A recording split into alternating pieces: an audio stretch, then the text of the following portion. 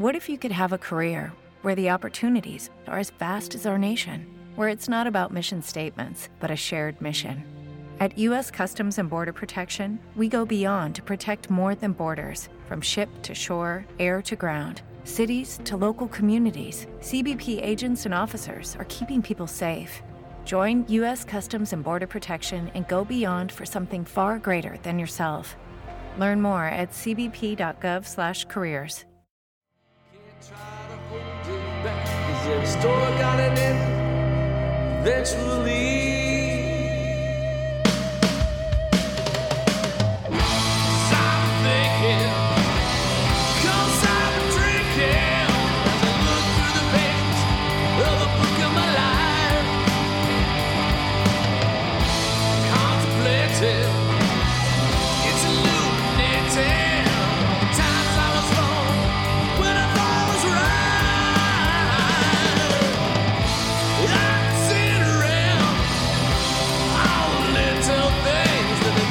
Hello, listeners, and welcome to Ohio Mysteries. You're listening to a clip of How I'm Gonna Die by Todd and the Bad Ideas. These rockers out of Columbus is our featured Ohio music artist this week.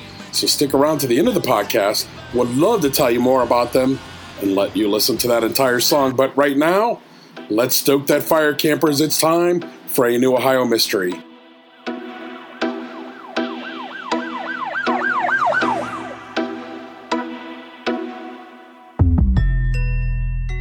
I'm your co-host, Steve Yoder, and with me is our researcher and storyteller, Paula Schleiss, who spent an award-winning 30-year career at the Akron Beacon Journal. Hi, everybody.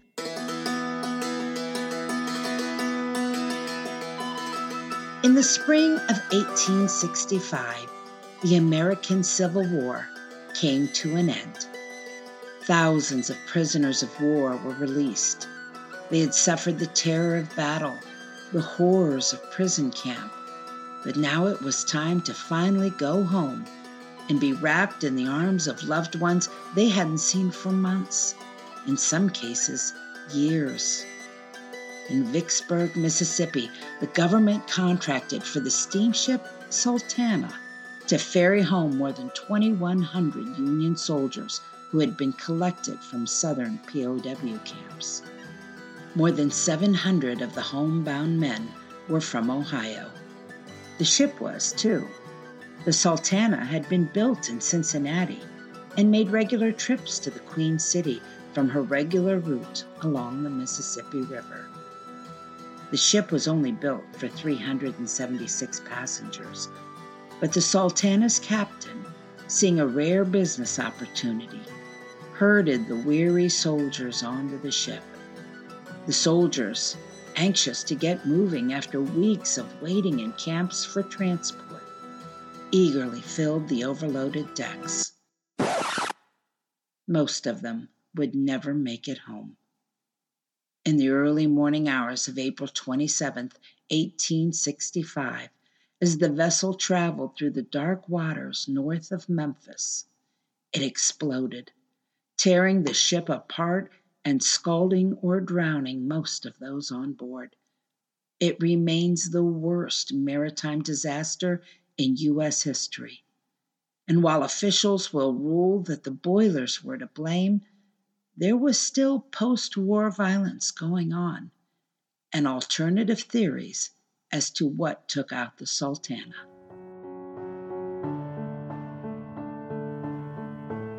The Sultana was born during the war, built by the John Lithaberry Shipyard in Cincinnati in 1863.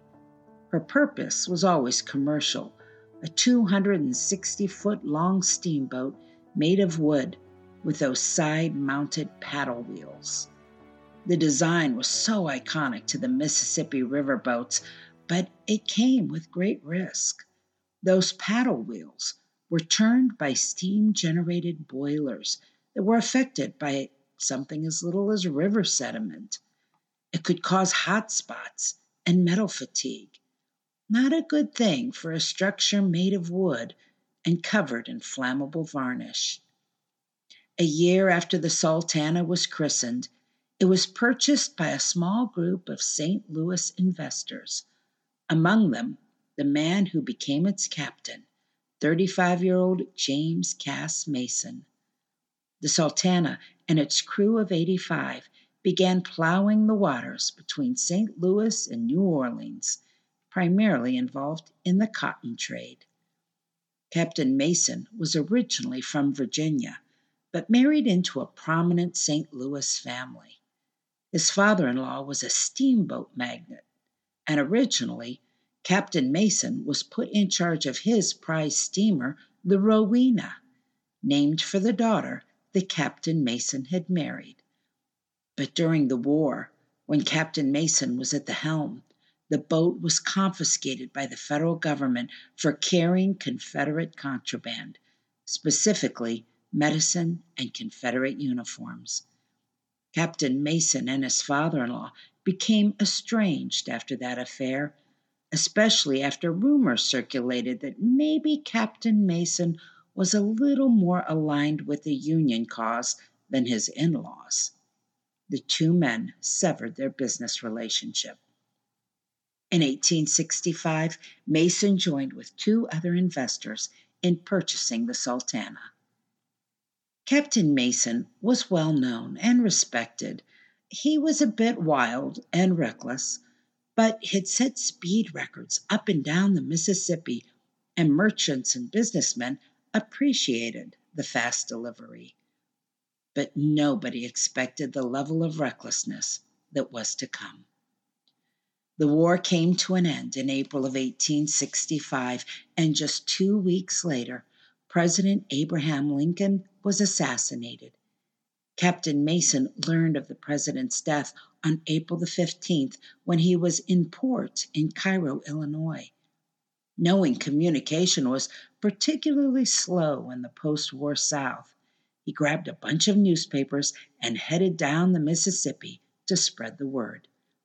The riverboat made a stop in Vicksburg, Mississippi, and there Captain Mason was presented with an extraordinary opportunity to make money. Reuben Hatch, the chief quartermaster at Vicksburg, told Mason that thousands of Union prisoners were in a camp outside of Vicksburg waiting to go home. The U.S. government was paying $2.75 for each enlisted man and $8 per officer to any steamboat captain who would take them north. Hatch told Mason if he would give him a kickback for arranging the deal, he would make sure the Sultana got at least 1,400 prisoners. In spite of his boat's limited passenger room, Mason agreed. First, the Sultana needed to finish its trip to New Orleans and drop off its existing load, which it did. It picked up 70 passengers, some livestock, and a couple hundred tons of sugar, then on April the 22nd, headed back to Vicksburg. The ship barely made it. Along the way, one of the ship's boilers started leaking, and the Sultana limped into the harbor. The mechanic looked over the boiler and told Mason he needed to cut out and replace a ruptured seam, a repair that would take a few days. But Mason knew that delay would cost him the precious load of soldiers he'd been promised, as they most certainly would be put on other various steamboats for the journey north. Captain Mason convinced the mechanic to make a temporary repair, and the next day the ship was loaded with its human cargo. And not just the 1,400 prisoners that Quartermaster Hatch had promised, but 2,137 of them. Again, this was a ship built to transport fewer than 400 people. The weight of this additional load was so great, heavy wooden beams were brought on to support the sagging second-story deck. Among those boarding the Sultana were men from Ohio's 115th Volunteer Infantry, a regiment organized in the Stark County city of Massillon. They had been sent to guard railroad bridges in Tennessee from saboteurs, but 200 of them were captured by Confederates several months earlier, and they were imprisoned at the notorious Andersonville camp in Georgia. The Sultana was nearing the end of a very long journey for them. They had been exchanged for Confederate prisoners back in February, before the war was even over, and they had already been waiting more than 2 months for this final leg of the trip home. They squeezed on board with fellow soldiers who had been captured at the battles of Gettysburg, Chickamauga, and other conflicts. There were also members of the 50th Ohio Infantry from Cincinnati, the 100th from Toledo, the 102nd from Mansfield, and a handful of soldiers who weren't in prison camps, including 22 guards from the Columbus-based 58th Ohio Infantry, whose service had come to an end. As the Sultana traveled up the swollen Mississippi, it must have been a sight. The river was in the midst of one of the worst spring floods in history. The waters had overflowed the banks and spread out 3 miles wide. Where the shore used to be, the tops of trees poked through the surface of the enlarged river. In this foreboding landscape, the Sultana chugged along. On April the 26th, she stopped at Helena, Arkansas. There, Thomas Banks took a photo of the overcrowded vessel, a picture that would become infamous given what was about to happen. At 7 p.m. that night, the steamboat pulled into Memphis, Tennessee to unload the sugar from the hold and pick up a supply of coal. Then it set out again at midnight. The ship made it about 7 more miles upstream when she blew. 3 of the 4 boilers exploded, tearing through the crowded decks and demolishing the pilot house. The smokestacks fell onto the passengers, and the wooden ship became an inferno. Hundreds of people had been blown into the air, then dropped into the icy spring water. Some were dead on impact. Some were injured. Many were in pieces. Survivors clung to frail pieces of the wreckage, but weakened by their own injuries and months of living in a prisoner's camp, many of them succumbed and went under. Hypothermia claimed more. The healthiest were able to hold on to pieces of the ship and kick themselves to shore or climb the tops of flood-covered trees and wait for rescue. A handful of boats were able to respond quickly and pick up survivors, but there were far fewer people alive than dead. The ship had burned to the waterline quickly, and it sank onto a sandbar near Fogelman's Landing within 20 minutes. Nothing visible but some charred remains and her flagpole standing erect.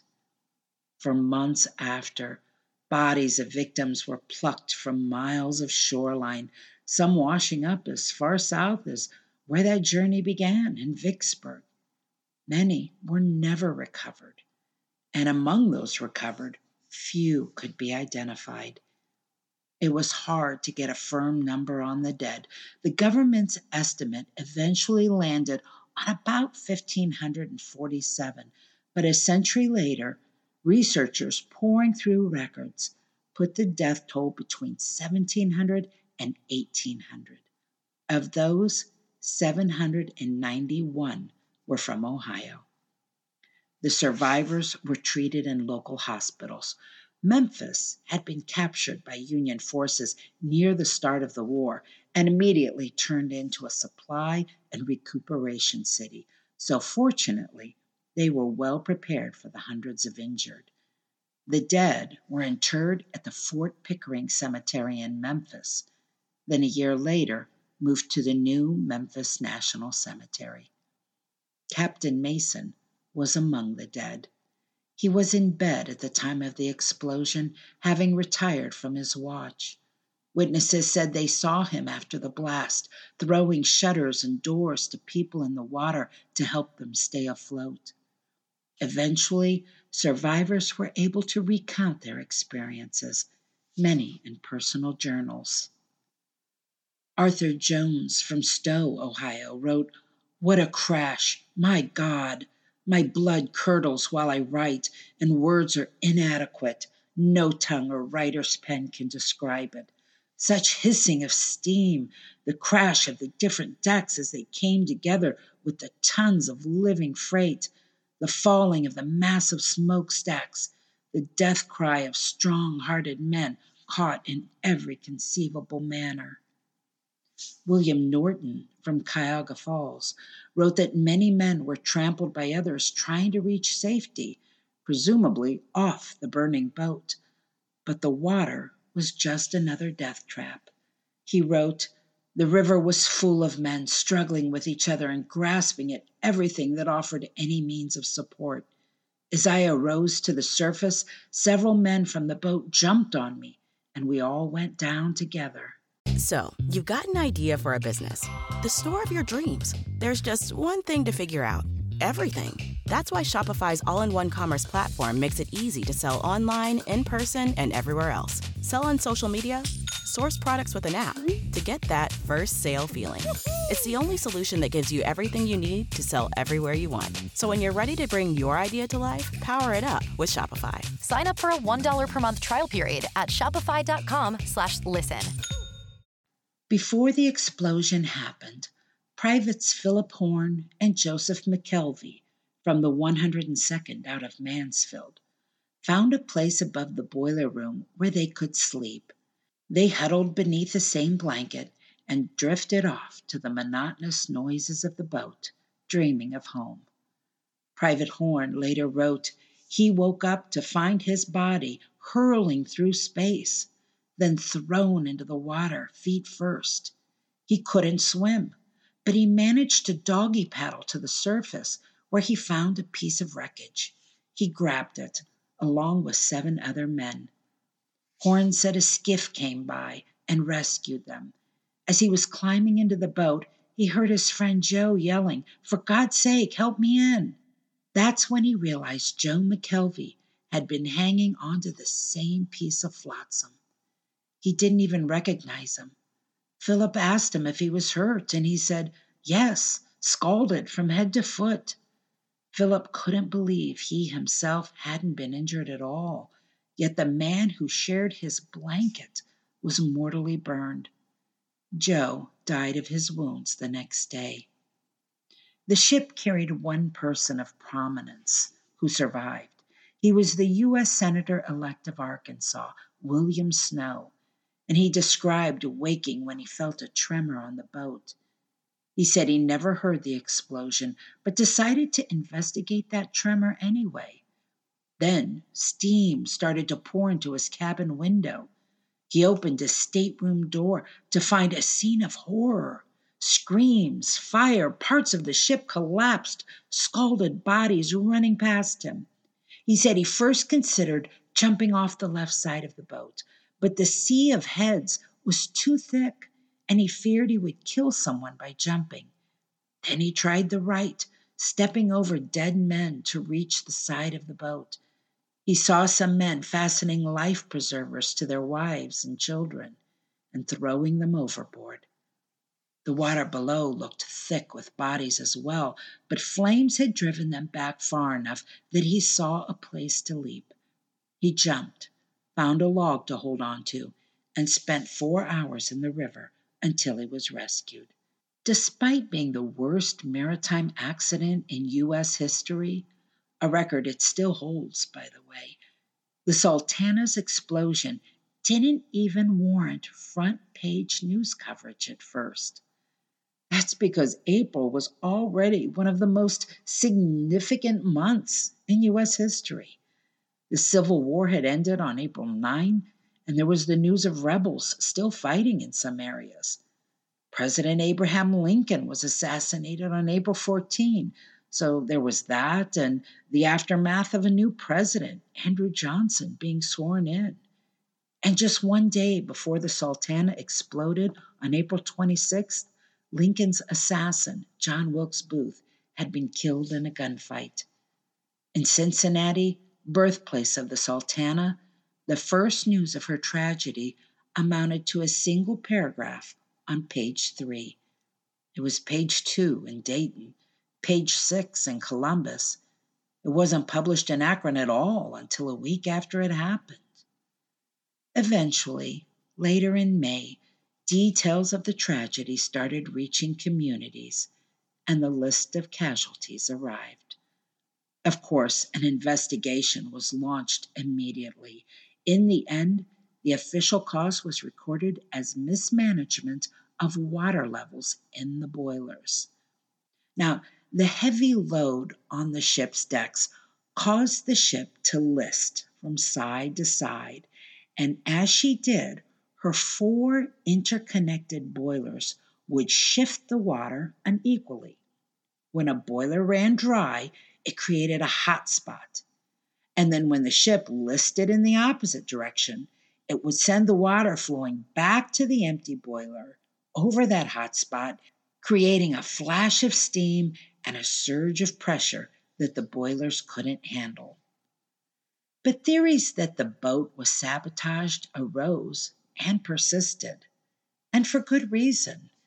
In the same Cleveland Daily Leader newspaper that reported the Sultana's explosion on April 29, there was a report of the schooner Ocean Herald having been set on fire by Confederate forces. This was after the war, so that sort of thing was definitely going on. In 1888, William Streeter of St. Louis claimed his former business partner, Robert Loudon, confessed during a drinking binge that he had used a coal torpedo to take the boat out. Loudon had spent the war as a Confederate saboteur operating around St. Louis and had been responsible for the burning of the steamboat Ruth. This idea gained support after what appeared to be a piece of artillery shell was recovered from the sunken wreck. But others thought his claims were just bravado. In 1903, another account surfaced about a Tennessee farmer who lived along the river and cut wood for passing steamboats. It was said that he was angry after a few Union gunboats filled up their bunkers but refused to pay, and so he hollowed out a log and filled it with gunpowder, leaving it on the woodpile for some random ship to pick up. But others pointed out that the Sultana burned coal, not wood, and was not likely to have visited the farmer's woodpile. In 2014, the PBS series History Detectives tried to solve a different kind of mystery. Why in the world was the Sultana allowed to take on nearly 2,200 people when it was built for less than 400? They put a big chunk of the blame squarely on the shoulders of that quartermaster Hatch, who made the kickback deal with Captain Mason. They found records showing he had a long history of corruption and incompetence, yet had always been able to keep his job through political connections. Those same connections helped him escape any sort of justice for his role in overloading that boat. Survivors of the Sultana disaster formed a national association in 1885 and held a reunion in Fostoria, Ohio. The group moved the reunion around to different Ohio cities at first, but eventually settled on Toledo as its regular base. The group remained active into the 1920s. In 1941, the last survivor died at the age of 96. In the 1980s, descendants of Sultana victims and survivors formed a new association, and it looks like they still meet every April in cities around the country. They maintain a website at thesultanaassociation.com. In 1999, a group called the Cincinnati Sultana Association was formed to raise funds for a marker, which was dedicated in the Bicentennial Commons Park along the city's Ohio River shore. It was part of the Tall Stacks event, a once every 4 years gathering of steamboats that celebrate the city's river heritage. I also found memorials to the Sultana in Cuyahoga Falls Oakwood Cemetery, a marker in Mansfield's South Park listing their dead, and an obelisk in Alliance's city cemetery for 8 of their own. Interestingly, the charred wreckage of the Sultana is not under the waters of the Mississippi. The river channels have flooded and shifted so much over the past 150 plus years that the ship's remains are actually a couple of miles inland. In 1982, an archaeological expedition led by a Memphis attorney found what they believed to be the wreckage of the ship, blackened wooden deck planks and timbers, found about 32 feet under a soybean field on the Arkansas side of the Mississippi, 4 miles from Memphis.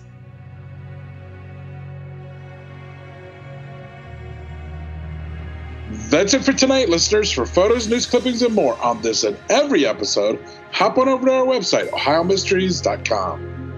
And that brings us to tonight's featured Ohio musical artist. Todd and the Bad Ideas is an old-fashioned rock and roll band from Columbus, comprised of 4 guys who say they're just having a ton of fun and love sharing their passion with others. The group is Todd Greer on bass and vocals, Keith Cousineau on rhythm guitar, Mark Brennan at drums, and Jay Ensminger on lead guitar. These guys perform a lot, but we're recording this before their January schedule was released. So go find them on Facebook or check out their schedule on their website, toddandthebadideas.com. You're going to want to see them in person if you can. So let's have another listen to How I'm Gonna Die by Todd and the Bad Ideas. And we'll see you here next week for another episode of Ohio Mysteries.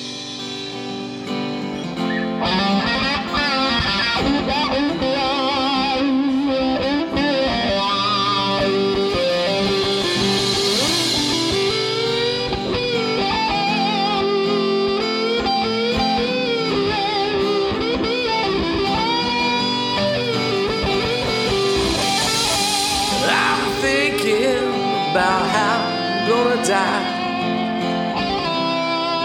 Should hold no fear for me. Guess I'm thinking what it means to be alive. What happens when we cease to be?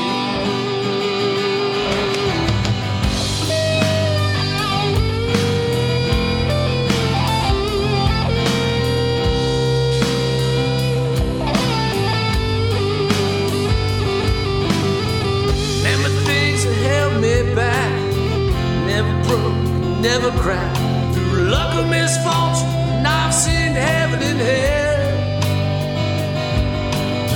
Sometimes venture, sometimes gain, mostly do all over again. 'Cause face to face with my maker, all I got was a story to tell. 'Cause I've been thinking, 'cause I've been drinking, as I look through the page of the book of my life. It's illuminating all the times I was wrong when I thought it was right.